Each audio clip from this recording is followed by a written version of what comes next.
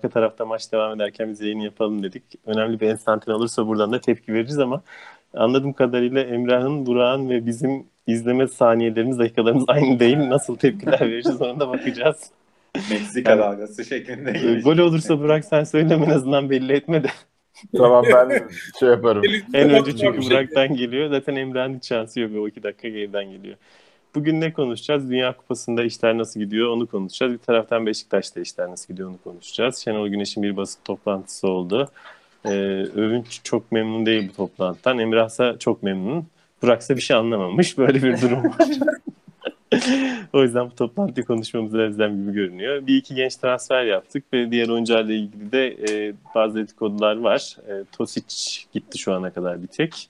Ve o yaptığı büyük hata sonrası İsviçre maçındaki iyi ki de o ara okutmuşuz diyebiliriz yani. Yoksa vallahi çok güzel, çok güzel offside taktiği yaptı kendisi. Yani hem de en kritik maçta gerçekten Tosic mahvetti takımını.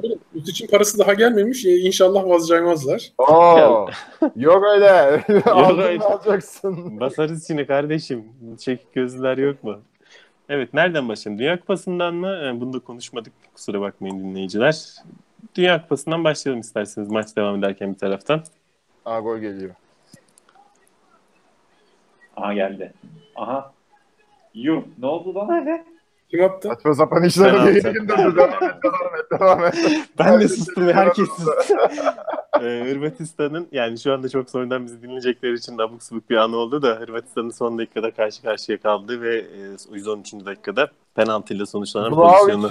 Vlahovic ve Alpay'ı hatırlayanlar. Evet o tarz bir şey oldu. Penaltı yaptı yapmadı, karşı karşıya gidiyor. Offside de yok. Çok müthiş pozisyon. Ben de sağıma dönüyorum, televizyon oydu. Ben mevzuyu anlamıyorum ya. En azından kırmızı vermeyecekler ama.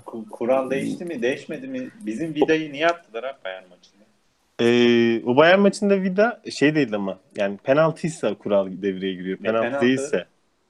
Vida Bayern Münih maçında penaltı değildi ya. Free kick oldu o. Free kick oldu. Becking'e hataydı bak. Bir önceki şeydeki Dinamo Kiev maçında Becking kırmızısı çok net hata oldu yani. Topla alakası olması lazım. Becking'i öyle bir pozisyondu. Beck kendi düştü. Herif düşürdü falan, öyle abuk subuk bir şey oldu ve çat kırmızı, o büyük hataydı. Ama ya şeyinki onda. Olay iyi hataydı da. Sonra Tosic meselesi, Galatasaray maçında Tosic'in kırmızısı. Tosic orada topa yaparmış gibi yapıp bir şey yapsa aynı Gomez'i engelleyip sarı görürdü. Ama Tosic öyle enteresan bir şey yaptı ki. Künde yaptı. falan ya. Ay sert bir şey de yapmıyor. Yapsam yapmasam tutuyor, bırakıyor, çekiyor, bırakıyor. Ya benim için moralim bozdunuz ya. Tosic gerçekten geri geldi. Tosic'in parasını yollasınlar. Net bir şekilde vurmuş ayağına ya, penaltı. Penaltı canım, tamamen her şey. Dünya Kupası çok sıkıcı başladı. Sonra hareketlenir gibi oldu grup maçlarının sonlarına doğru. Yalnız 1-1 favori gibi görünen takımlar elendi. Dünyanın gelmiş geçmiş en iyi 2 oyuncusu olarak kabul edilen 2 oyuncusu da aynı gün elenerek bence bu kıyak geçti. 1998'den beri en heyecan verici Dünya Kupalarından biri. Heyecan verici. 2002'de Türkiye vardı, o yüzden 2006 çok silikti. Yani hikaye olacak bir sürü. Anladım. Favorisi çok İspanya çok belliydi mesela. İşte Almanya çok üstündü falan filan. Bir domine eden takım da yok. Her an her şey olabilir. Mesela Modric penaltı kaçırabilir. Kalecinin kucağına. Kaçırdı mı? Evet. Kalecinin kucağına atarak. Schmeichel'ın babası da oradaymış. Ya zaten bu penaltı da çatlak. Ya bir de şimdi bu Dünya Kupası'nın hikayesi, birincisi duran toplar ve penaltılar. Bu VAR sebebiyle oldu tabii de. Şimdi çok penaltı kaçıyor gibi geliyor ama çok da fazla penaltı atılıyor. Aslında yüzdesi olarak o kadar değişmiyor. Bir kere yanlış yerden başladı. Bu Dünya Kupası'nın hikayesi Şenol Güneş'in dünya futbolunu nasıl etkilediğini evet, Şenol Güneş gerçekten iyi birisi alem namını gösteriyor yani. Ya şimdi bütün momentum Danimarka'ya geçti. Danimarka penaltılarla bu kupayı alır. Böyle kupayı mı? Kupayı diyorum. Maçı alır.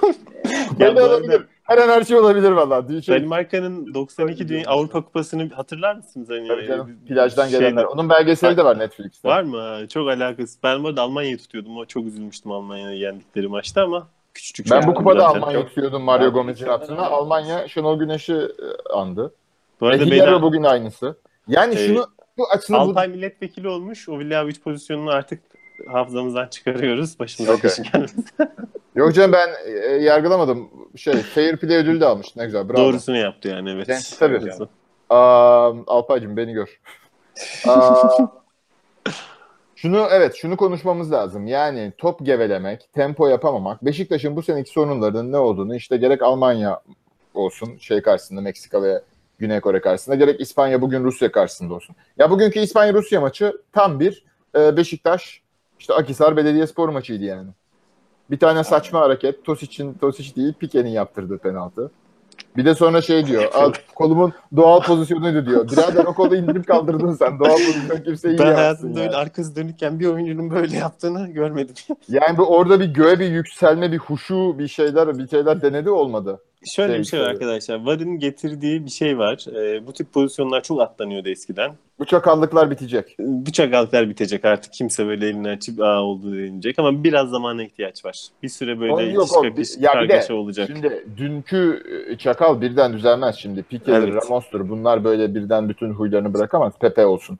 Ya dünkü Uruguay maçında... Sonuçta bunlar da yere atmayı kendini bırakacak aslında. Gibi. Yani... Mesela Neymar'ın Panama maçındaki neydi mesela? Hakem ona sarı kart çekmesi lazımdı. İşte öğrenilecek bunlar. Yani Neymar dünyayı dolandı. O izlediniz mi? Neymar'a bir video hazırlamışlar. Hepsi kaç video hazırladılar. Ya şöyle bir şey var. Biz böyle karma konuşuyoruz. Karma da konuşalım. Dünya Kupası da karma karışık gidiyor. Neymar demişken çok bir şey söyleyeceğim ama yani Brezilya'yı resmen bozuyor Neymar diyeceğim. Böyle dünyanın en değerli oyuncusu ama vallahi bozuyor ya. Brezilya çok iyi bir takım olabilir aslında. Çok daha en iyi takım olur turnuvanın futbolda ama Neymar ayrı bir dünyada takılıyor ya resmen. Neymar'ın yerine Firmino oynasa efsane takım olurlar yani. Ya bak şimdi ben bu Dünya Kupası'ndan ne öğrendim? Birincisi senin forvetin Gomez de olsa, Müller de olsa, Timo Werner de olsa, Diego Costa da olsa sen tempo yapamıyorsan gol atamıyorsun. Aynen. Ya biz Beşiktaş bu sene bütün seneyi Cenk mi, Negredo mu, Love mu, Larin mi vesaire konuşarak geçirdik. Esas sorunu bir türlü konuşmadık. Dünya Kupası bunun gayet net göstergesi işte. Neymiş? Yani bu seneki Beşiktaş'a Gomis'i getirsek hadi 3 gol daha atsın, 5 gol daha atsın. Ama İspanya bugün gol atamadı Rusya'ya. Aynı bizim gibi 1200 pas yaptı adam. Kaç bin? Yani bir de gerçekten binin üstünde. Lafın gelişi değil, binin üstünde. Yani İspanya'da seninkinin 100 katı daha yetenekli oyuncu var yani. Ve forvet Diego Costa dediğin de 70-80 milyon euroluk adam. Bak Tolga'yla Atiba'yla falan oynuyorsun. Adam orada Busquets'le Isco'yla falan oynuyor yani. O haldeyken bile tempoyu arttıramayıp pozisyona giremiyorsan. Ya bir de tempoyu kim arttırdı? Rodrigo girdi, Iago Aspas girdi, tempo arttı. Bunların tek özelliği ne? Dribbling denemek. Bu kadar ya. Rakip kapanıyor. Bizde kim vardı dribbling deneyen? Yok. O Orkan vardı bir tek. Ona da şutladılar yani. Aslında Quaresma dediği ben mesela bu Dünya Kupası şunu gördüm. Daha önce de aslında görmüştük de bu Dünya Kupası daha net anlaşıldı. Bizim takım bozan acaba Quaresma mı diyorduk? Bence kesinlikle Talisca olduğu ortaya çıktı. Talisca tabii canım. Quaresma'nın sorunu... Quaresma Talisca mıdır diyordum mesela ben kendi kafamda. Hatta işte Atiba oyunu yavaşlatıyor falan bunu da düşünüyordum. Atiba, Quaresma, Talisca üçlüsünden en fazla biri oynamalı falan diyordum. Bunların hepsini kaldırıp attım. Talisca tek başına bizim bütün oynayan düzeni zinciri bozan kişiymiş. En zayıf halkaymış. Ona ikna oldum. Ya Atiba bozuyor, şu yüzden bozuyor Atiba. Yani bunlar takım içinde var olan oyuncular yani.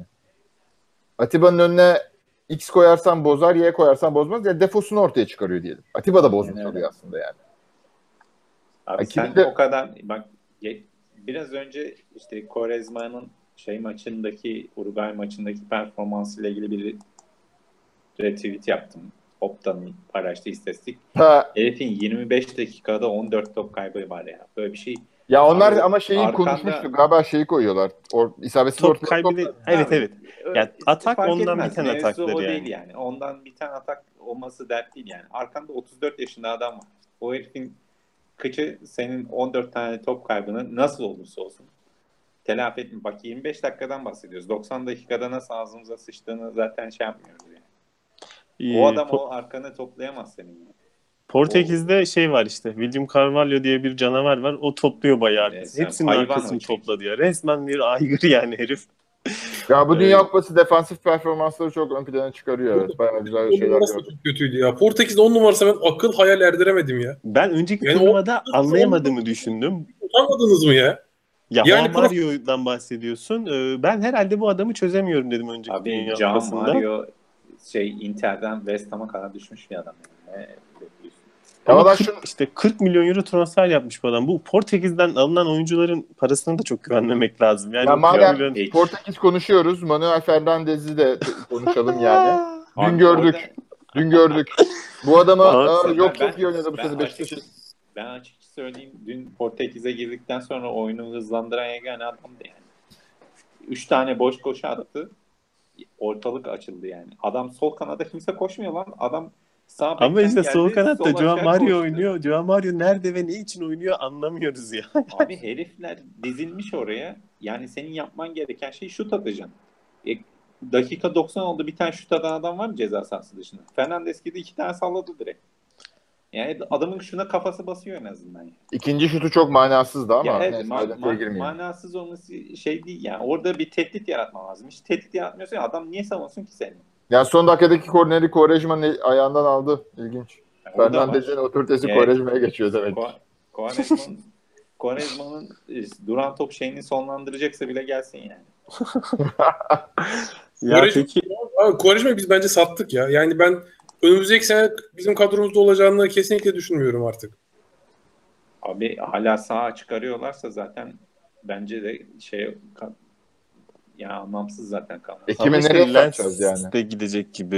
Ya bu adam Çin'e mine gitmem diyor. Katar'a falan gitmem diyor. Wayne Onlar Rooney'nin yanına çalışsın. alalım onu. DC United'da Wayne Rooney'yle Vallahi işte bu orta adamın yapar. gideceği yer Amerika beyler yani. İnşallah Amerika'dan bir şey gelir. Yok ya bence Çin'e gidecek.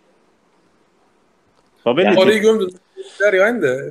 Ya o zaman ben bugün yayının konseptini açıklıyorum. Biz sarmal halinde ilerliyoruz. Aynen. Bir yere gitmiyoruz.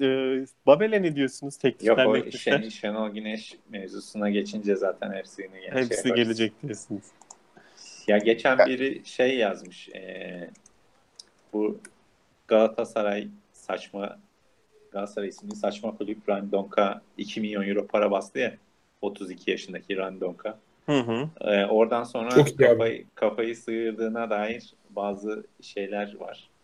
Yani tabii dedikodu düzeyinde yani duyumcu tayfasından gelen şey de onun kafa zaten gitmişti abi. İkinci yarı zaten full bunu konuştuk yani Ryan Babel'le ilgili. Babel'in ikinci yarı katkısı neredeyse hiç yoktu ya takıma. Şöyle bir şey var. Sol önde topu tutması oyunu bazı açılardan rahatlatıyor ama bu aslında iyi bir oyun için iyi bir şey değil. Yani iyi bir oyunda önde sol tarafta biri topu niye tutsun? Senin sürekli akman lazım hani. Orada Ya biri bunu tutuyor. sürekli konuştuğumuz şey yani Beşiktaş'ın vizyonu Ryan Babel'in ön direkte top tutuyor diye ona mahkum olmaksa kapatalım İş kötü. takımı gidelim yani. Yani. Yoksa doğru evet orada top tutması işe yarıyor da o kötü bir şey, iyi bir şey değil. Evet, Sıkıntı orada. Babel'in sol açıkta top tutması şey gibi. Bir arabanın ABS'si gibi ya da airbag'i gibi. Hani arabanın airbag'inin olması güzel bir şey. Başka her şeyi varsa airbag'i de olsun. Son şey olarak Çare. yani ya son çare olarak o çalışır. Ama şimdi biz arabanın fren yapma metodu olarak devamlı airbag'i açtırıyorsak yani bam diye vurup airbag'le duruyorsak sürekli bu sıkıntı yani. Diye bir tanesi de ya Quaresma'nın ortası da aslında bir başka airbag ya da ABS. O da Hani sürekli oyun kullanılıyor. işte, hani hiçbir çaren kalmadığın zaman işte Caner soldan bindirsin, bekten oyunu açsın. İşte Quaresma orta gömsün. İşte oyun çok çıkıştı. Babel'i şişirelim. O ileride top tutsun. Takım belki ileri çıkar o arada. Bunların Yalnız tamamı yani ABC değil, böyle D, E, F, G, H plan olabilecek şeyler. Biz bunlara yüklendik. ABC planımız yok yani. Bizim en büyük sıkıntımız bu oldu. Yalnız 800 milyon euroluk İspanya, 400 milyon euroluk Portekiz takımları da bu taktiği uyguladı çok enteresan biçimde. Ya bugün İspanya hücumu gerçekten ya böyle herkes satranç tahtasındaki satranç taşı gibi o ona bekliyor, ayağında top bekliyor. Ya ben basketbol milli takımında bile bu kadar statik hücum görmedim yani. Pick and roll falan bir şey yapın arkadaş. Birileri şey olsun, alan değiştirsin, bir şey koşu yapsın Fransa-Arjantin maçı için iyi maç oldu gibi söyleniyor. 4-3 bittiği için ve çok gol oldu O falan. maç berbat bir maçtı canım. Fransa Arjantin'den çok üstünde. Arjantin hiçbir şey yapmadı. Attıkları gollerin yapamıyorlar ki abi. Yapamıyorlar, Orta yetmiyor. sahayla ne yapabilirsin ki? Ya defansın 30-32-34 yaşında orta sahaya kurmuşsun defans hattını. O bir Karşıdaki hata. var İkincisi, Mbappe yani. Atletizm olarak iki takım arasındaki fark şey gibi ya. Lise takımıyla ilkokul takımı oynuyormuş gibi bir fark var böyle. Boylar Ya, bir 70. Fransa bir 15-20 dakika fizik koydu işte orada koptu zaten maç. İşte ben Fransa ile ilgili sıkıntım da şu. Arjantin gibi bir takıma karşı bu kadar üstün oynadığı maçta az kalsın son dakikalarda şey yapıyordu ve Aynen. Sadece Uzatmaya sıkışınca gidiyordu o maç. fiziği koydu yani. Onun dışında hiç koymadı öyle bir fizik. Bir eksiği var. Fransa Gignac falan gibi bir adamı yaşı maşı falan demeyip, değeri ötekilerden ucuz demeyip çağıracaktı bence. Yani forvette Giroud bence şey kaldı. Bütün takım işliyor. Şöyle bir tane santrfor eksik. Ben dün Abi Giroud'u beğendim ya. heriflerde şey Ya böyle yok hap ya. atacak bir adam eksik. Karakter yok yani. O şey Pogba'ya o liderlik olayını vermeye çalışıyorlar ama yok yani adamda öyle bir şey. Ben buradayım, arkanızı toplarım şeyi yok Yani yani. Zidane vari bir adam yok takımda. Deşamps Aynen vari öyle. bir adam da yok Yok. yani. Yani Öyle bir Zidane- Deşamps gerçi kenarda ama sahada yani yok. Zaten Zidane-vari oyuncu yani şey olarak dünyada yok zaten Diyor ben de. saha içindeki Zidane'dan hani Ya yetenek ama teknik mesela açısından değil kafa şey, olarak yani ya takıma onların göstereceği karakter. yetenek seviyesi ve şeyi olarak birbirine yakın oyuncular ya mesela.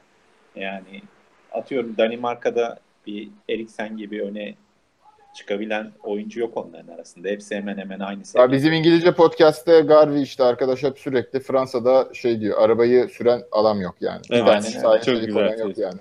Yani her pozisyonda Yani çok iyi oyuncular var ama böyle bir beyler şöyle yapacağız falan diyecek Ya adam her yok takımın yani. eksiği var ki. Ya bir tek Belçika alacak kupayı o zaman yani. İşte onlar da zor maçta ne yapacak? Uruguay'ın mesela defans anlayışı müthiş. Cavani sakatlı Uruguay'ı mahvetti. Cavani ciddi Ciddiyse sakatsa iptal. yani. Çünkü ofansif anlamda bu iki oyuncu dışında yani Suarez Cavani etkileşimi dışında çok bir şey yapamıyorlar, üretemiyorlar. Fransa Uruguay içi yer. Yani Fransa'nın o böyle insan yiyen orta sahası karşısında, o orta üçlü karşısında durabilecek takım.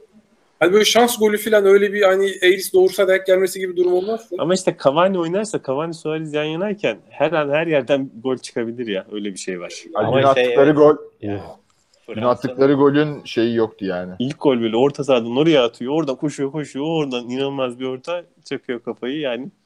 Ama dediğin Fransa'nın doğru. takım 3 tane gol ise 4 tane değil atıyor. Adamlar insan yiyor. Orta sahaya 3 tane öyle oyuncu koyduktan sonra açığa birini koy, bir açığa seni koy, gene iş yapar o takım. İşte biz Ya Lyon'la oynadığımız maç buna benzerdi. Bizim deplasmandaki maçta 3 orta saha koyunca biraz böyle direnmiştik de buradaki maçta yani yenmiştik ama herifler hakikaten çiğ yemişti yani. Tolisso falan vardı. Direkt oyunda biraz sıkıntı yaşayacağını düşünüyorum ya. Fransa savunması da çok başarılı değil. Yani bekler kötü zaten direkt olarak.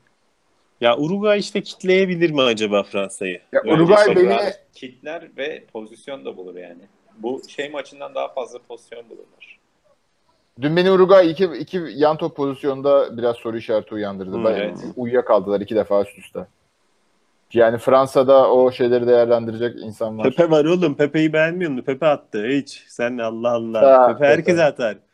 Kralı Muslera gelsin ya. Pepe atar. Aa, İlk zaten golü kim attı oğlum? Muslera'nın da şey zaten Ya Burak, yani. Portekizlerin yoğun yaşadığı bir yer var mı abi şeyde, Amerika'da? Var bizim mahalle. Öyle bir bilgi varsa o şehrin MLS takımına Pepe ile Quaresma'yı böyle paket olarak bir 30'a falan versek. Bizim mahallenin takımına. Ya Pepe'de potansiyel görüyorum ben ya. Katar matar gidebilir o.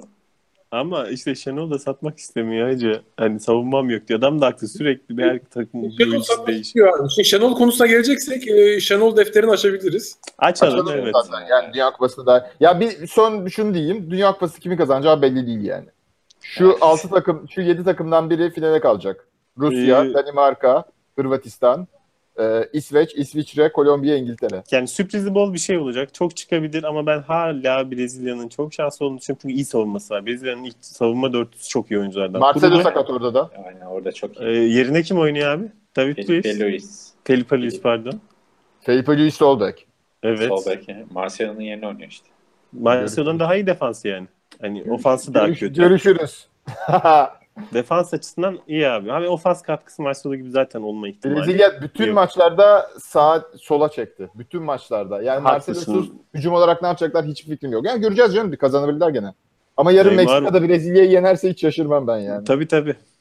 O zaman Belçika'yı mı ısıtacağız falan? Kolombiya. Kolombiya'da da işte James Rodriguez. Ya tamamen bilinmez ya. Her Evet, şey evet. olabilir. Her şey Hiçbir olabilir. turnuva böyle olmamış. Senin dediğini şimdi anlıyorum. Yani kalite olarak değil ama Senegal. Adamlar gruptan çıkamadı. ya Ve iyi de sarı takımda. gruptan çıkamadılar. Bu ne kadar saçma bir kunaral yani. Abi ben sarı kart kuralından başlatmayın. Zaten o Abi şey o- yaptım yani ondan. Twitter olsun, öbür podcast olsun. Yani. İbretlik Japonya maçından sonra bence o kural direkt iptal olur yani. Ya bu kuralı arkadaş senelerdir var bu kural. Yani hiç kimse ya şunu biraz ayrıntılandıralım, bunun üzerine düşünelim, bu saçmaymış dememiş mi yani? Çünkü hiç buraya kadar gelmemişti çünkü. Ben ilk defa bu kuralın yani büyük bir turnuvada ilk defa bir büyük turnuvada bu kurala kadar ve yani ne kadar saçma olduğu görüldü. İlla musibet yaşamadan öğrenilmiyor yani. O zaman Şenol Hoca defterine geçiyoruz. Evet, açalım. Geçelim. Şey izledi, bütün toplantıyı kim izledi? Övünç izledi. Emrah izledi. Ben anlamadım. O yüzden ben dinleyeceğim. Ben şu an öğrenme modundayım. Bakalım ne demiş Şenol Hoca, öğrenelim. Nereden başlasak bilmiyorum ama direkt olarak hocanın başladığı yer Negredo mevzusu bir kere. Negredo takıma katılmış İstanbul'da ama hoca karşısına geçip demiş birbirimize dürüst olalım. Gözlerinin içine bakmış. Ben seni sevmiyorum, sen beni sevmiyorsun. Aynen öyle bir diyalog yaşanmış. Kampa katılmadı Negredo nihayet. Kampa almadı evet. Hocam. Abi ben şu yüzden mantıklı buldum. Yani adam dürüstçe şunu dedi. Yani şimdi Negredo iyi de oynamış olsa, kötü de oynamış olsa ki Negredo aslında iyi futbolcu. Performans bir şekilde alamadık. Bizim bu seneki bütçemizin üzerinde bize lüks bir oyuncu. Şimdi bu adamı hani sanki oynatacakmış gibi kampa çağırıp ümit verip hani şey yapsak, neydi onun adı? Planlarımızın içinde gibi davransak bizim için de kötü, kendisi için de kötü. Yani piyasasını penaltılarda acayip şeyler oluyor ya. Evet, ben gözler beliriyor arada. Buradaki mevzu işin ekonomik boyutuna bakıyorsan bir kere şu açıklamayı yapmazsın yani. Adama ümit veriyorum, biz oradan performans alamayacağız. Ben zaten ümit verip seni yapıyorum. Bir kere öyle bir şey yok abi. Adam senin sözleşmeye futbolcu mu? Ya bence yapılması gereken Negredo'yu bu dandik UEFA maçlarında biraz oynatıp, biraz gol attırıp şişirmekti yani. Yapacaksın. Abi Cenk'i 300.000 adam kadro dışı bırakmışsın. O adamı senden niye alsınlar? Ya şimdi şöyle bir şey var. Bizim bu adamı satacağımız Çin ya da MLS ya da atıyorum Arap kulüpleri işte Avrupa Ligi işte 38. ön eleme maçında Faroe Adaları temsilcisi de gol mü atmış, asist mi yapmış bakmaz yani. Adam alacaksa zaten o Negredo'yu getiriyoruz kanka kafasıyla alır. O yüzden bence o kadar da önemli değil o. Hani oynatıp oynatmamamız ön eleme maçlarında. Abi yani o kendi mevzu o değil. Yani ama. sen kendi elini bitirdin zaten şu anda. Ya daha önce Quaresma'yla aynı şey yapılmıştı ilk gidişinde. Öyle ya hani... adamın mesela atıyorum şu anda 4.350.000'lik kontratı var ya.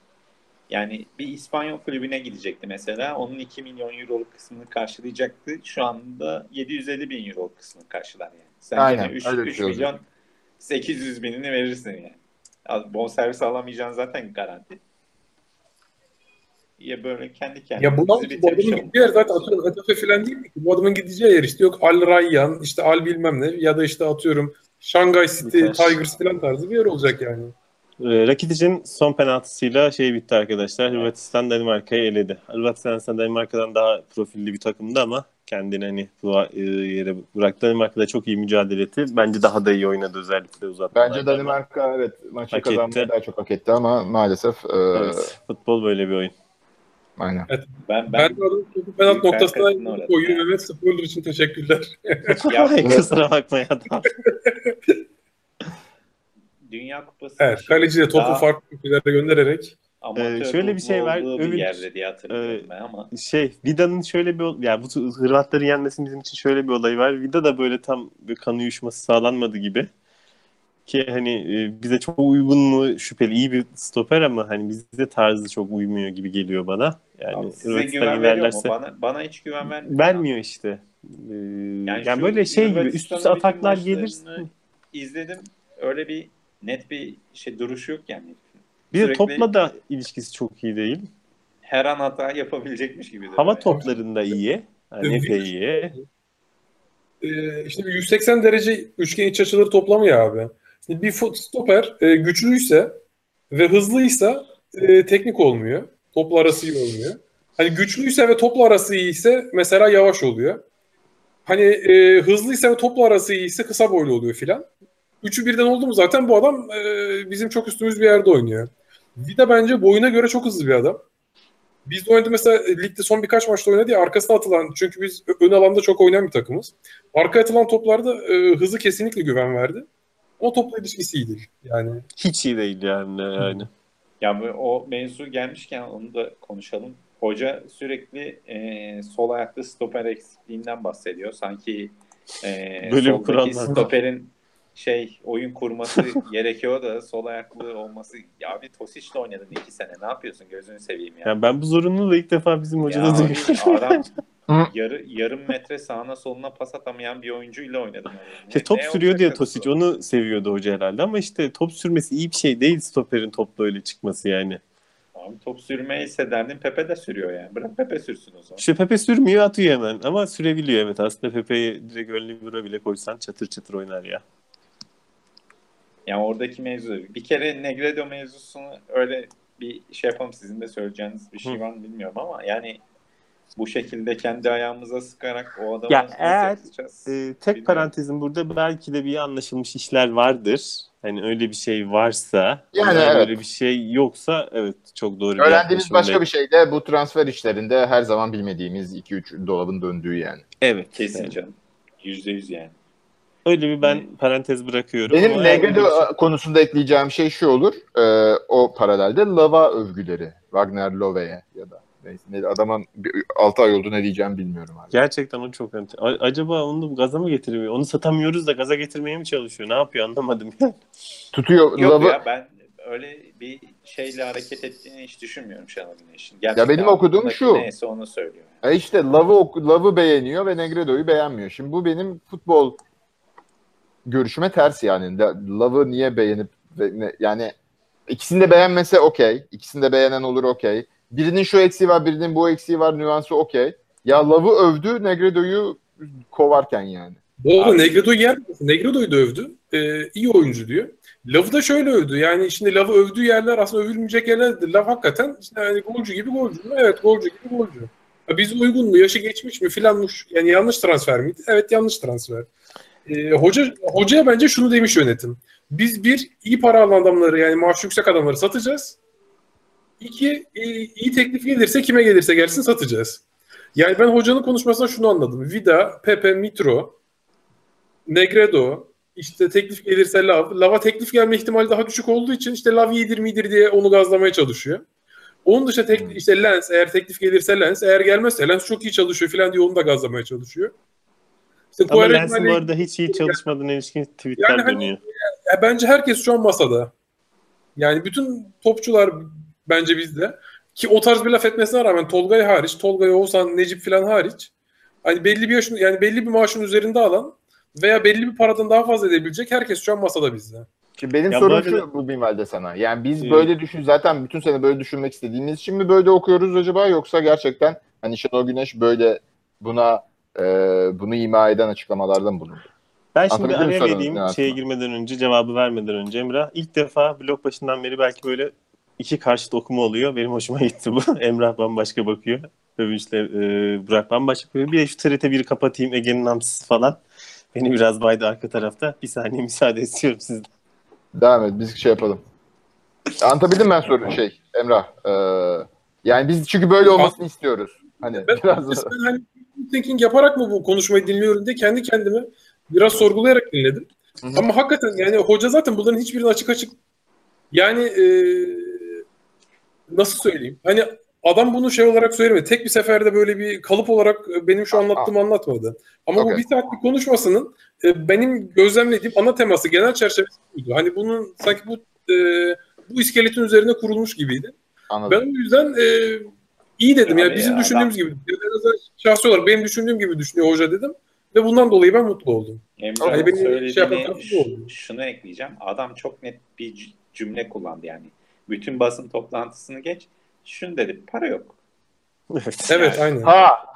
Güzel. Mevzu bu yani. Onu alacağız. Adam mesela diye sordu. İşte Vida gidecek, Vida gidebilir, Pepe gidebilir, Mitro gidebilir. İşte kim oynayacak stoperde filan. İşte Ersan 11'im yok dedi. Ersan hani sol ayak muhabbet de şuradan geldi. Sol ayaklı stoperler çok pahalı oluyor. Ama biz Ersan'ı işte bedava, o ilk 11 değiller. Aynı rotasyon, takım abilik yapsın. Sonra da hocalığa geçer gibi düşünüyoruz filan derken. Sonra yani madem stoper soruyorsunuz dedi. İşte Belçika'da bu Anderlecht'te oynayan bir tane stoper vardı. İşte stoper, yani eğer stoper soruyorsanız o gelsin dedi. Bu arada bu atıyorum 20-25 milyon euroluk oyuncu. İşte yani aynen senin dediğin nokta. Yani para yok yani. Para varsa stoper kim olsun? Pepe'yi bir de madem satıyoruz işte bilmem kim gelsin diyor. Ama onun gelemeyeceği belli. Mesela işte sağ beki soruyorlar. Rafael'i anladığım kadarıyla kendi istememiş. Rafael'le şeyi, o parayı. Lang'ı istemiş ama adam adam geliyor 2.8'i veriyor alıyor ki 2.8 büyük para olmamasına rağmen. Yani her şey bağlandı, para yok yani. Ya Rafael'i ben şey yapmıyorum ama. sözleşme uzattı bayağı. O iş zaten kapanmış. Rafael, yani. PSG'nin Rafael'i de gündemdeydi ya. Yok Lyon'un Rafael'i. O zaten pahalı. Hoca istemiyormuş ayrıca. İşte niye istemiyormuş onu anlamadım ben. Kazma çünkü. Ha okey. Ben çok takip etmiyorum, bilmiyorum. Yani olması maçı hatırlıyorsunuz yani. Ama esas şundan dolayı istemiyor. Hoca Gökhan Gönül'ü direkt ikinci yani yedek düşünmüyor. Hoca hani Gökhan Gönül benim sabit. Yani. Ama Gökhan Gönül bir yılda atıyorum 30 tane 40 tane 50 tane maçı çıkaracak fiziksel durumda değil. Hoca da bunun farkında. O yüzden mesela ya genç biri olacak arttan onu zorlayacak diyor. Peki yani o zaman Stuttgart'ın sağ beki var. Adrian Bek. Önemli biri olacak. Bu fiyatta onu alabiliriz ya. Stuttgart'ta bir sağ bek var, Adrian. Soyadı da geçen gün bir tweet atmış zaten Andreas, diye. Unutmuşum. FIFA'nın bize verdiği ceza anlaşmasında sadece eski oyuncularımızı alabiliyoruz. Gizli madde var falan gibisinde. Öyle yani belli. O zaman ben şunu sorayım. Emrah peki ya da Övünç de izledi. Genç oyunculara şans vermek olsa mesela şu oynasın bu oynasın muhabbetinde ben Fatih Alpay vesaire adı geçti mi onların o zaman? Mevzuyu ona getirecektim ben de. Önce şunu söyleyeyim. Emrah'ın dediği gibi hocanın kafasında Gökhan'ı gelecek sene artık bu sene oynarsa oynar, oynamazsa zaten emekli olacak ayağına getirdi. Bir de dedi aynı zamanda onun yanına alacağımız adam aynı zamanda onunla aynı özellikleri paylaşmasını istemiyorum.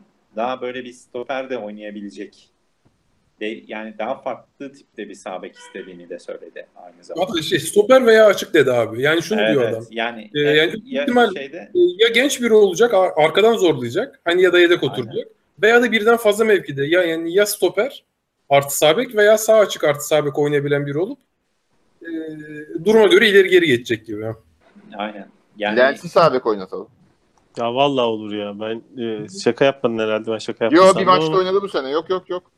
Potansiyel var ya. Hangi maçta oynadı sağ beki geçti? Trabzon maçı mıydı? Son bir önceki maç. Son ya da bir önceki orada bir. Denesin Olcay oynadı orada. Hilbert açık diye geldi sağ beke geçti. Abi bek oynamak yani şöyle karşıda Bayern Münih'le oynarken evet olmaz ya da işte Galatasaray Fener maçında ama Türkiye'de oynayacağımız Akhisar ya da Teleset Mobilya Akhisar maçında Malatya'nın şeyi neydi abuk subuk bir şey. Onunla oynarken de Lens sağ bek oynayabilir ya çok rahatlıkla oynar. Çünkü zaten rakip otobüsü park ediyor yani biz şey yapıyoruz orada hücum yapmaya çalışıyoruz. Biz ne kadar yayarsak genişliği daha iyi olur yani. Aynen. Genç oyuncularla ilgili hocadan şu şeyi aldım. Yani işte bizim bildiğimiz muhabbeti var ya Şenol Güneş oyuncu hani genç oyuncu yetiştirmekle uğraşmaz hazır o. O biraz var. Mesela ama şunu da diyor. Mesela Larin örneğinde özelinde diyeyim. İşte evet şu su çok iyi, bu su çok iyi, şu özellikleri güçlü ama diyor başlıyor işte zayıf özelliklerini saymak ki hakikaten adamın o özellikleri zayıf yani. Şu su var onları da geliştirmesi lazım. Şimdi bizim mesela Alpay'ın ismini zikretmedi. Alpay çünkü zaten şu an bizim 19 yaş altı ya da 20 yaş altı milli takım ile 19 yaş altı milli takım ile birlikte turnuvada Avrupa Şampiyonası'nda. Ama Fatih'ten bahsetmedi. Sedat'tan bahsetti. Sedat'ı iyi bulduğunu. Hatta şöyle. Sedat'ı Gökhan Tören'in de Orkan Çınar'ın da önünde gördüğünü. Bu benim mesela futbol menajer oynarken yaptığım bir şeydir. Hocanın da aynısını yapıyor olması bayağı garibime gitti. Daha kötü oyuncuyu tutar, daha iyi oyuncuyu kiraya yollarım ki için. Hani kötü oyuncuyu kiraya yollasam orada da oynayamaz. En azından kötü oyuncu bende dursun. Arada bir oynatırım. İyi olan da zaten forma bulur. Gitsin oynarsın gibi. Sedat bunlardan daha iyi. Büyük ihtimalle onu kiraya vereceğiz gibi. Böyle hafif çelişkili bir laf etti. Abi için de Fatih Aksoy için de ya işte elimizde bir tek Fatih var gibisinden bir şeyi getirdi. Orada işte elimizde antrenmanda oynatacak stoper de bulamıyoruz gibi bir konu geçti. Yani sayısal elimizde bir tek Fatih var dedi. Çok da düşünüyormuş yani çocuğu bir şekilde artık falan düşünüyormuş gibi hiç öyle bir havası yok yani. Negatif bir hava. Ya bir de şeyi konuşmamız lazım. Evet. Tabii bütün denklemlerin hepsini değiştirecek bir şey var. Guti yardımcı antrenör oldu yani. O da var. Bu basın toplantısı o açıklanmadan önce yapılmıştı. Sanki yani hocanın haberi var da yok mu gibi garip bir mevzu oldu yani. Evet, Bu çok kısa yabancı bir süre var olabilir, çünkü yerli arasında. olabilir falan Aha. filan diye geçti. Ya hatta hoca şöyle esprili bir laf etti. Yabancı olabilir, Aynen. yerli olabilir. İşte yerli bir yabancı olabilir, yabancı bir yerli olabilir Ha. falan gibi. Hani Guti çünkü yerli bir yabancı, atıyorum İlhan yabancı bir yerli falan gibi ya. O herhalde öyle bir belki. Anlaşılmayan espriler ve Şenol Hocam. Laskopat esprileri yaptı biraz.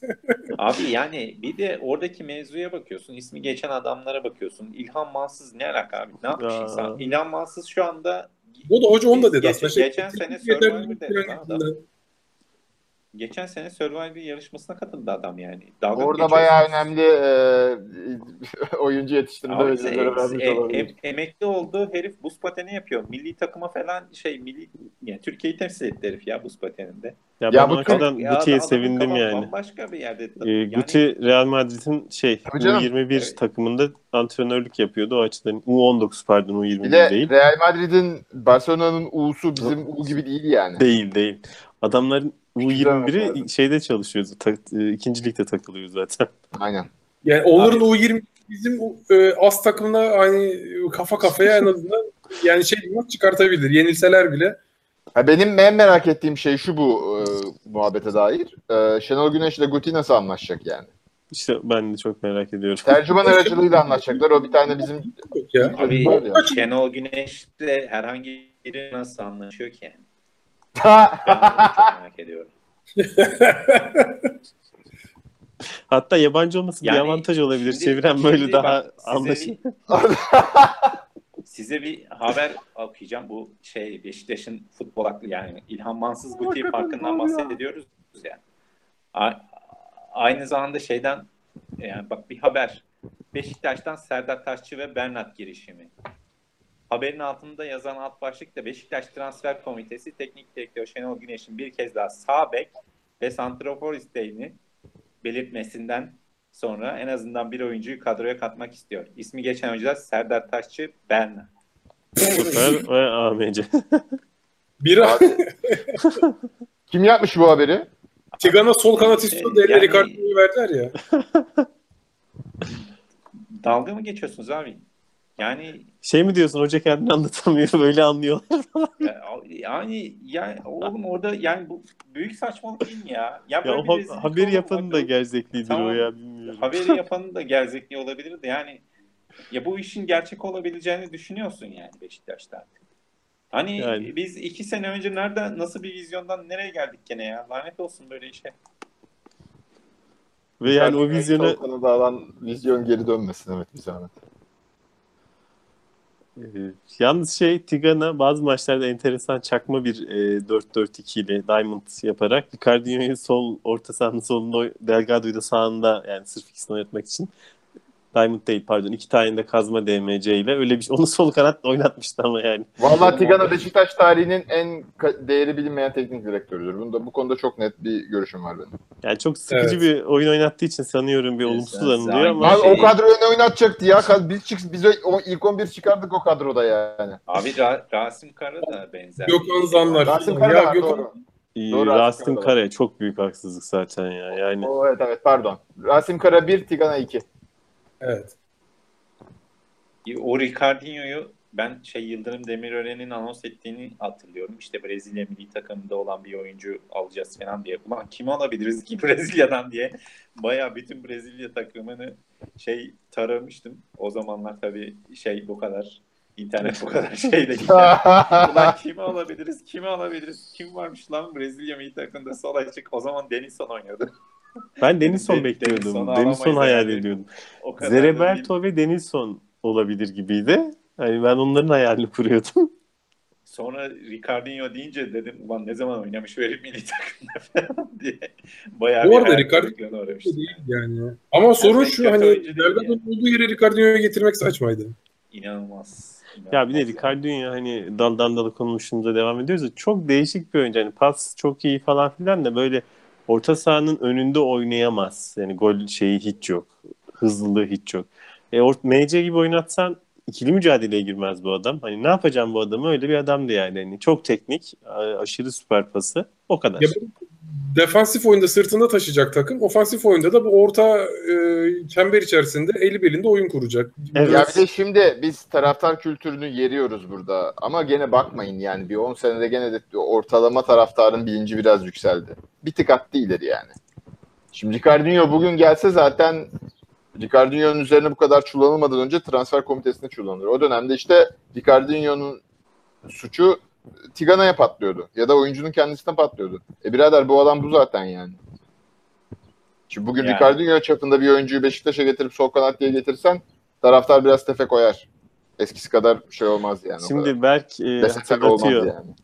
Ricardinho Dünya Kupası final şeylerinde oynamıştı diyor. Dünya Kupası'nda Brezilya'da oynamıştı. Ben de hatırlıyorum. Ricardinho'yu izlemiştim ben ama şöyle giriyordu. O takım zaten topu hiç rakibe vermiyordu Brezilya.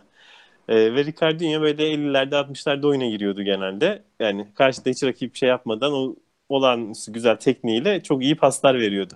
Ama işte biz de öyle bir takım değildik yani. Baki Mercimek, Gökhan arkada öne koyuyorsun Ricardinho Delgado. Yani kabus ya. Kabus ya. O takım Baki Mercimek bu arada spiralimize devam edip Ferdi Kadıoğlu'na döndürmek istiyorum mevzuyu. Nasıl oraya bağlayacaksın ya? Şöyle Ferdi Kadıoğlu transferinin geçtiğimiz ay gerçekleşmemesinin sebebi bunlar böyle duyumcudan değil benim direkt kaynağından aldığım haberler. Beşiktaş Ferdi Kadıoğlu'nu Beşiktaş'a getirmesi için şimdi şöyle bir şey çıktı. Bu son birkaç yıldır iki tarafın da menajeri oluyor. Niye bilmiyorum. Yani futbolcunun da menajeri var. O futbolcuyu temsil ediyor. Beşiktaş'ın da bir menajeri oluyor. O da Beşiktaş'ı temsil ediyor filan. Neyse Bakiye Beşiktaş Kulübü Haziran ayı boyunca geçerli olmak üzere Ferdi Kadıoğlu'nu Beşiktaş'a getirme şeysi vermiş. Okay. Yetki vermiş. He. Şeyle anlaşılmış aslında Ferdi Kadıoğlu'yla hem oynayacağı rol, işte gelecek planlaması, kariyer planlaması, carçurt, alacağı maaş gibi konularda anlaşıldığı gibi kulüple de bonservis pazarlığı yapılıp anlaşılmış. Baki Mercimek bir şekilde bu çocuğun ya da kulübün yani tam emin değilim ama karşı taraf menajerlerden birini aradan çıkartmayla ilişkili kimi girişimlerde bulunmuş. Bunun üzerine şeyi değerlendirmiş. Buradaki Hollandalıları kızdırmış yani. Ya bizimkiler hep aynı şeyi mi yapıyor arkadaşlar? Biz bu Baki'nin şeyi bitmeden yani Baki ile çalışmayacaklarını açıklamışlar. Ha. Baki'nin yetkisi bu ay sonunda aslında bugün Temmuz oldu. Yani sona ermiş durumda. Eğer bir şeylerde bir değişiklik yoksa bu arada geçen bir ay içinde başka bir takım daha yüksek bir teklifle araya girmediyse ya da hani bir şeyler bozulmadıysa filan bu önümüzdeki hafta bu olayın devam etmesini bekleniyor. Ferdi bitmiş diyorum diyorsun. Beyler, ama ben şöyle yani Baki dönüp dolaşıp ki Baki ben çok severdim bu arada. Yani tutup benim Ferdi transferime taş koydu ya. Hani futbolcunun o kadar yedirdiği golde bilmem neydi kızmadığım Baki'ye şu an aşırı kızgınım arkadaşlar. Bu arada yani milletin yüreğine indirmeyelim yani. Ferdi deyince Fernandez. Gerçek Ferdi. Yok hakiki Ferdi bizimki. Ferdi Kadıoğlu. Şimdi ben boş durmadım. 2006-2007 Tigana Beşiktaş kadrosunu önüme açtım şu anda. Abi o kadro beni kalp krizi geçirtiyor. Kalede Runye, İbrahim Toraman, Mustafa Doğan, Gökhan Zan, Baki Mercimek, İbrahim Üzülmez, İbrahim Kaş, Mehmet Sedef, Ali Tandoğan, Serdar Kurtuluş, Koray Avcı, Fahri Tatan, Kürşat Aydın hatırlarsınız onu Rıza getirmişti. Adam şu kadroyu yaptı ya. Abi inanılmaz ya. Vallahi yani. Yani hani ben yine kontra bir yorum yapacağım ama doğru düzgün bir sağ bek bir sol bek olsa şu kadro iyi kadro. Bence sağ bek sol bek de iyi şu anda bizim. Yani abi Ali Güneş falan var. Hadi sol bek sen o kadrodan oynamayı öğrenmemişti. Ben güncel kadrodan bahsediyorsun sandım. Abi yani, o kadroya 4-3 abi oynatacağın şey yok o kadroda işte. Sıkıntı o. Hani abi, çift yönlü oyuncu yok. Herkes tek yönlü. O kadroyu 4-3-1 oynatabilirsin. 2 kişiyi oynatmıyorsun. Direkt buraya adam bulamadık. Bir tarafta kazmalar ama sıkı sert kazmalar. Diğer tarafta teknik ama hiç mücadele etmeyen adamlar. Abi o Fenerbahçe o Erol Bulut Ali Güneş ikilisiyle şampiyonluğa falan oynuyordu ya. Abi o Ali Güneş'le Erol Bulut karşılıklı kanatlarda var ya birbirlerini orta kesiyordu herifler ya. İnanamıyorum yani. Böyle bir sekans yaşanıyor yani. Bir orta kesiyor gidiyor Ali Güneş alıyor, o kesiyor. Erol alıyor. Böyle Ama şunu da aralarında kabul etmek lazım. Hani yabancı sınırından falan ve hani vizyonların çok daha kötü olmasından dolayı o dönem herkesin kadrosu da yani kötüydü. Şimdikiyle kıyaslanamaz. İyi kötü Ay, taraftar da daha iyi durumda. tabii Tabii, ama yabancı o zaman sınırlardan olmak lazım şeyler tabii. vardı yani. Yani bakma sen Oğuz falan, Oğuz Tugay, Aykut Kocaman hepsi büyük futbolcuydu onların aslına bakarsan. Yani tamam şey olarak öyle bir felaket bir dönem geçti arada. İşte o bizim Tigano'nun kadrosu işte bu Erol'lu şeyli falan fantastik de ondan bir önceki dönem bence bayağı yetenekli oyuncu vardı. Yani. Ya bir de bu işler jenerasyon işi, Övüncü'nün dediği haklı yani. Şey oluyor. Bir dönem bir yakalıyorsun işte. Sonra bir dönem tırt.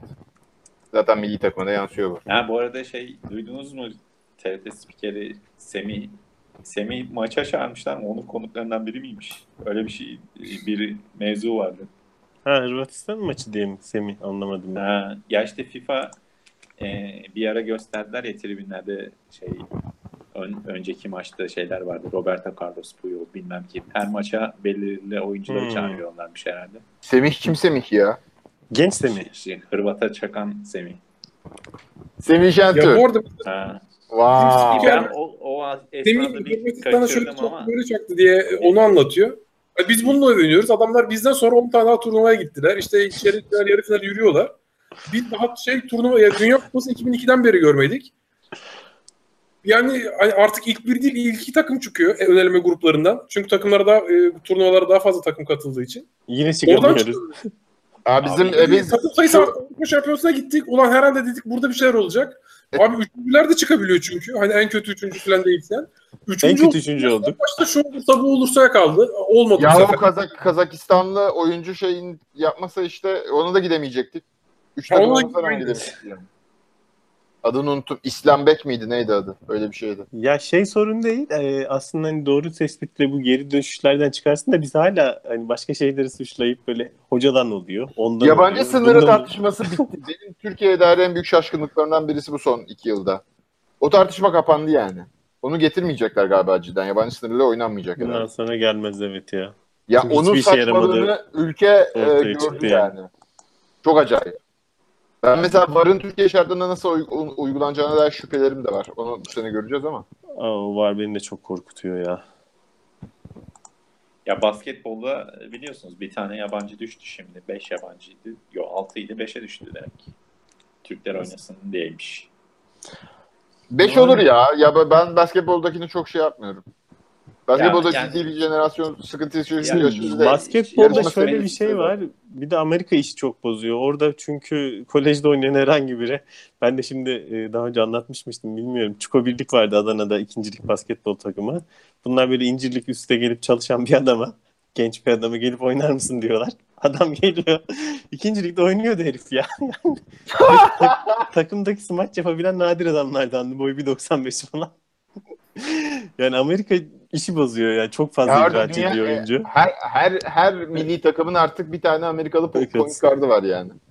Ukrayna ile işte geçen maç yaptık. Baktım kadroyu okuyorum işte bilmem ne off bilmem ne off bir tane Jeter mı ne bir tane Amerikan isim orada sırıtıyor yani. Merhaba diye. O dünya trendi. 6-5 Evet. 2'ye falan düşürürlerse o zaman kızarım O da. sıkıntı. Evet evet. 5, 4, 6 Abi o zaman takımlar kadroyu dolduramaz. Yok kadar basketbolcu yok Türkiye'de. İşte yok ya hani ya zaten futbolda da aynı şey. Yani altyapıyı teşvik etmezsen sen Yani. istersen 0 tane yabancı şeyi getir yani. O zaman kaliteyi yerler altına Abi alırsın. kaliteyi düşürüyorsun o zaman bu kadar. O kadar. Başka hiçbir şey yok yani. Bir de aslında milli takım için şöyle bir yanı oldu. Yabancı sınırının artmasının, yani hatta sınırsız gibi bir hale gelmesinin. Yani bu çok klişe yorum aslında. Belki 50 kere duymuşsunuzdur da bu yabancı sınırı devam ediyor olsaydı şu an bizim yurt dışında oynayan işte Roma'daki Cengiz filan büyük ihtimalle işte üç büyüklerin, büyük ihtimalle Fenerbahçe'nin yedek Tabii kulübesi olacaktı. Aynen. Hani böyle yılda Ya, 3 Roma'ya gidiyor. olacaktı. Yılda toplam atıyorum 3-5 maçta 90'lar kupa maçlarında falan oynayacaktı mesela. Aralarından biri belki çıkış Yani. yapacaktı. O kadar. Ya şimdi mesela bak bir de şu var. Şimdi dün Uruguay maçında Lahalt'ı gördük. Açık oyuncu. Yardırıyor. Iverson saçlı hatırlıyorsun. Diego. Şimdi bu adam Türkiye'de bu adam ne kadar iş yapar bilmiyorum da Cenova'da oynuyor. Şimdi senin oyuncu izleme sistemi, komitesi falan kuruyorsa senin bu oyuncunun birilerinin gündemine gelmesi lazım Türkiye'de. Cenova'da oynuyor çünkü yani. En azından ismi anılması lazım Türkiye'de birileri. Türkiye'de her kulübün işine yarayacak bir oyuncu tipi. Şimdi bu adamın ismi hiçbir şekilde kimse, ben ilk defa duydum. Aynen. Ben milli takım Mustafa biliyorsun sen. Türkiye'de kulüpleri. Ha bizdeki o kapalılık, yani yabancı sınırını açtık ama menajerlerin kapalı ve böyle bazı şeylere bir kapalılık var gene orada yani. Ya da süren. Sıkıntı o. İşte Bernard'ı forvet diye haber yapıyorlar sonra yani. O Bernard gidip işte baş dost, dostum Beşiktaş yazıldı. 2 gün sonra Fener'e yazıldı. 2 gün sonra belki de Galatasaray'a yazıldı yani. Ya bu arada Yani, Fener'e yazılmış derken Fener. Wilshere ne oldu, ciddi şey oldu mu? Anlaşıldı mı resmen? Abi Wilshere yani Türkiye'ye bu kadar olmayacak bir topçu daha düşünemiyorum ben ya. Abi Türkiye'de Wilshere 15-20 maç oynarsa şey yapsınlar yani. Kurban kessinler. Wilshere hani çok iyi bir oyuncu. Bence de Fenerbahçe'nin çok iyi eksiği oyuncu olabilecek oyuncu ama hakikaten dediklerinize doğru yani hani bu kasaplar liginde. Ya herif bir de kronik yani. Kronik olmasa Arsenal niye bıraksın onu ya? Ay, adam kronik, Türkiye Ligi'nin de savunma anlayışı da kronik. Kronik kasap. Abi Abi Wilshere'in böyle Amerika'ya falan gitmesi lazım ya. Böyle faal yapılmayan bir yere gitmesi lazım orada. Rahat Aynen. Onu Hollanda Ligi çok güzel baklar mesela. Ay doğru. Çok güzel, doğru. O da hafif gelir. Hollanda Ligi şey gibi değil yani. O çapta futbolcunun o çapta futbolcu bu ligi kırar yani. Bayağı bozulur hani kol kırıldı gibi bir şey olur. Bir de çok sert bir lig de değil herhalde. Faulle çok sakatlanmaya da bilir yani. Yumuşak. Yani o çapta oyuncu burada zaten atıyorum 20-25 yaşında neyse biraz parladığı zaman anında başka yerlere gidiyor. O büyüklükte futbolcu burada kalmıyor. Ne olacak bu Ajax'ın hali? Van Persie falan da mesela bırakmadan önceki son senesinde geliyor. Kite falan. Öyle bir şey yapıyorlar. Ama ben 90'larda çocuk olan insanlar olarak hepimiz aynı gruptayız. Böyle değildi 90'larda. Ajax'ın da PSV'nin inanılmaz kadroları vardı. Ajax Şampiyonlar Ligi aldı. Evet. Ya da finalde mi? Aldı. Daha geçen sene UEFA ya da Barcelona'ya 1-0 mı? Yo aldı. Şu an bakıyorum ben. Milan'da oynadılar galiba finali de. O kadroyu halen ezberden sayarsın ya. İşte yok Overmars'lar, Bergkamp'lar, Kluivert'lar, Davids'ler ve çoğu altyapıdan çıkma hakikaten Şampiyonlar Ligi kadrosuydu. Yalnız Roma Ajax'ı bağladı mı ne yaptı ya? Hakikaten. Ne çıkıyorsa topluyorlar direkt yani. Mehmet kaçıncı dakikadayız? 53. dakikadayız. Aslında yavaştan sonlamaya da gelebiliriz. Hoca ile ilgili şey yapalım. Sarmalımızı en başa tekrar alalım. Hocanın basın toplantısıyla ilgili söyleyeceğiniz şeyler var mı? Yani atlamayalım bir şey. Bir Quaresma övgüsü var. Geçen seneye dair şu bizim hep konuştuğumuz istatistiksel mevzulardan da bahsetti. Dedi en çok pozisyonu. Yani bütün pozitif istatistiklerde ligde ya birinciyiz ya ikinciyiz.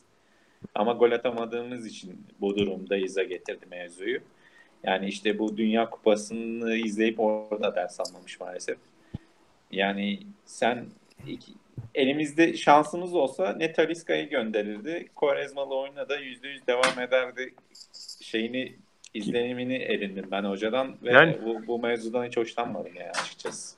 Ama diğer taraftan hocanın güzel tarafı şimdi gelen böyle 8'e yakın sayan bir 10 numara gelirse de üçlü orta saha gibi oynatacak bir adam. Yani hoca ne varsa malzeme yani şey yapmıyor. Yani öyle yapacak zaten. İnatçı bir adam o açıdan şey değil yani. Ama benim demek istediğim adam memnun yani geçen seneki yaptığımız şeyden. Ya şöyle bir şey olabilir mi acaba? Oldu adam böyle doğal olarak işte başarıları var. 2 yıl şampiyon oldu falan filan. Zaten egolu olmayan bir teknik direktör zor ki 2 yıl şampiyonluktan sonra egosu iyice artmıştır. Hani hata yaptığını kabul etmemek için iyice abanırsın ya bazen bazı konularda. Abi şimdi bak mesela Şenol Hoca'ya da kızmamak lazım. Leroy Sané'yi kadro dışı bırakıp Kedira Özil'le başladı. Yani ilk maçı öyle başladı, Meksika karşısında tırtladılar. 3. maça Güney Kore maçına yine Kedira Özil'e döndü yani. Yani kemikleşiyor bazen bazı alışkanlıklar, bazı bakış açıları. İnat. Yani bu insan bir söyledi. İşte ya şeyde de olmaz mı? Bu örneği daha önce de vermiştim. Menajer oynarsın. Böyle mesela takımın kötü gitmeye başlar. Rakip çözmüştür. Oyunun algoritması o da. Sen böyle bir şeyleri değiştirmek yerine niye olmuyor ya diye continue game. Bir maç daha yapayım. Bağlayacağım sefer gene 3 yedin. Bir maç daha gene 3 yedin falan böyle. Bazı şeyleri değiştirmek lazım sistem tıkandığında. Almanya, İspanya, Beşiktaş bu ülkelerle aynı şeyde anılıyor olmak ne güzel ama Yani. aynı hatayı tekrar yapıp farklı sonuç alma beklentisi var. Delilik bu yani. Ya işte takımda bir avantajımız bizim milli takımdan farklı olarak transferi belirleyen çok hoca değil, işte yönetimde bir akıl varsa umarım biraz vardır. Hani bunu görüp transferi ona göre yaparsa Yönetimdeki akıl Emrah işte. Emrah Hollanda transferlerini Emrah yaptıracak. ya çünkü size basit bir şey söyleyeceğim. Kaç maç izledik, kaç takım izledik. Çok şey olabilir, kırılgan bir oyuncu olabilir ama Oğuzhan Özyakup zekasına sahip 5 tane oyuncu var mıydı ya? Koca Dünya Kupası'ndan bahsediyorum yani. Oğuzhan'ı bugün İspanya'ya koy. Son 30 dakika en azından ara pas atmaya çalışır ya. Yani... Sonuca etki eder de. Şimdi bu böyle şey beyanı gibi oldu. Oğuzhan 150 milyon euro beyanı gibi oldu. Yok ondan değil. Hayır, o tip oyuncu yani. Çok az. Ben bu Oğuzhan'ın sözleşmeyi dediğimizde yani bu şu dönemin en büyük transferi Oğuzhan inşallah. Hoca kafasında Tolgay Oğuzhan ikileminden kurtulursa biri oynar işte biri oynamaz. Beni sıkıntıya sokan mevzu o işte. Yani oraya gidecek. Mevzuyu oraya getirecektim ben de. Yani geçen seneki oyundan memnunsan Oğuzhan'a ihtiyacın yok ki oyunda.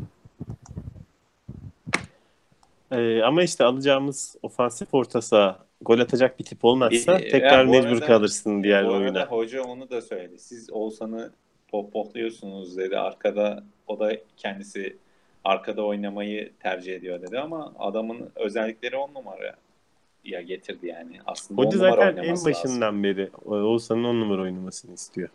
Ya niye özellikleri 10 numara? Oğuzhan'ın ayda hangi özelliği 10 numaraymış ya?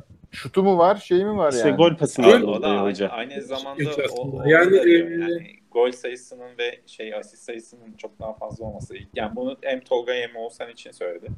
Orada haklı kesinlikle. Ha yok.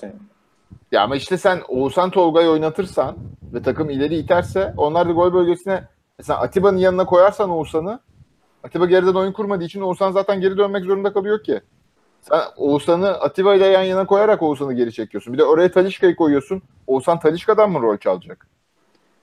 Ya bir de vitaminsiz falan o mevzu çok garip geliyor. Yani Luka Modric'e bakıyorsun. Luka Modric... Abi Luka Modric'i ben alırım aşağı yani. Diyorsun. Vitaminsizlik ne yani? O zaman vitaminsiz de Luka Modric verem yani. Adam bayağı adam öyle falan yani. Direkt mezardan çıkarıp oynatıyor. Abi işte ikili mücadele yapamayacak bir oyuncuysa ikinci mücadele yapmadan oynarsın. Yani o zorunda değilsin ki ona. Aynen. Yani zaten başka bütün her şey buraya geliyor yani. Bu oyuncu şunu yapamıyor. Birader senin elindeki malzeme buna göre oynayacak sonra. Yani orada sen zayıf mı kalıyor? 4-3-3 oynat. Evet. Abi herifler senelerce Iniesta Xavi oynadılar ya. Üflesen yıkılacak adamlar yani. Ama topu vermiyorsun onda da işte gerek kalmıyor yani. Tek bildiğin yol yani tek doğru yol bildiğin yol değil yani. Zaten bütün sıkıntılar oraya varıyor. Şimdi 50 dakika konuştuk 5 dakikada bağladık da yani aynen hakikaten. Bütün sıkıntılar oraya varıyor. Bütün sıkıntılar oraya varıyor başka. Bu yani. Ya bizim önümüzdeki sezon özeti şu abi. Biz maaşı yüksek olup verim alamadıklarımızı biz 3'e 5'e bakmadan satacağız. Aynen. Teklif gelirse de elimizde zaten tutamayacağız. Şimdi adam Vida'ya diyecek ki 15 verdim. 5 artı Klasen verdim. Atıyorum Pepe diyecek ki işte şunu verdim bunu verdim.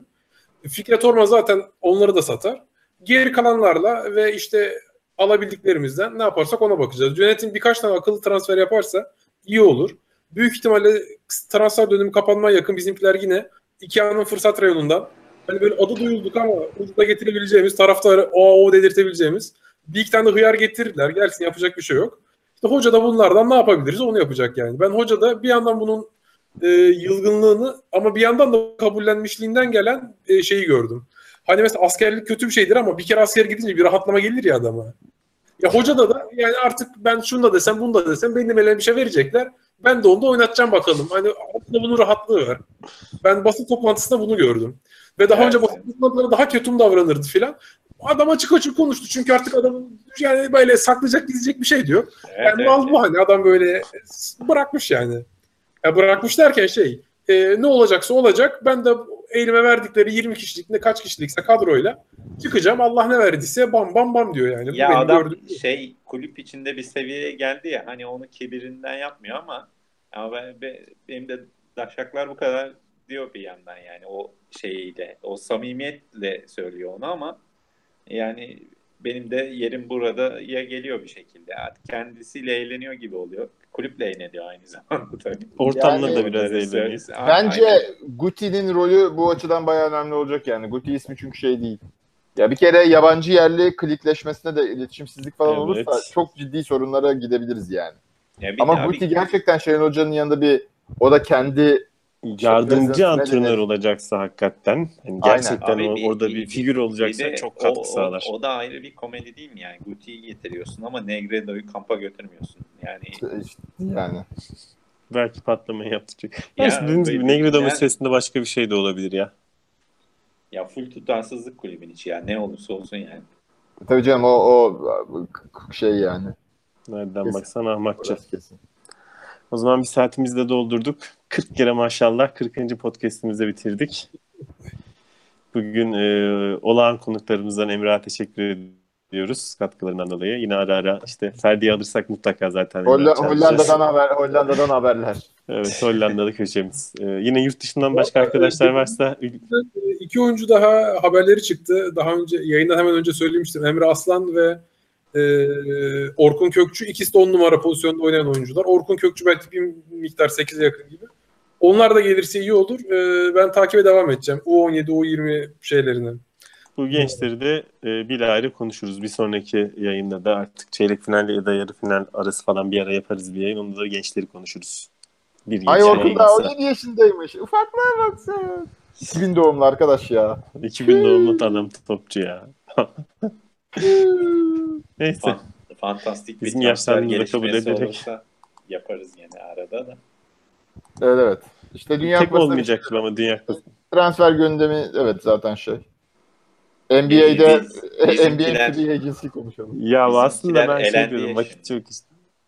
Elenince bizim- belki bir gelişme olur ya. Aynen.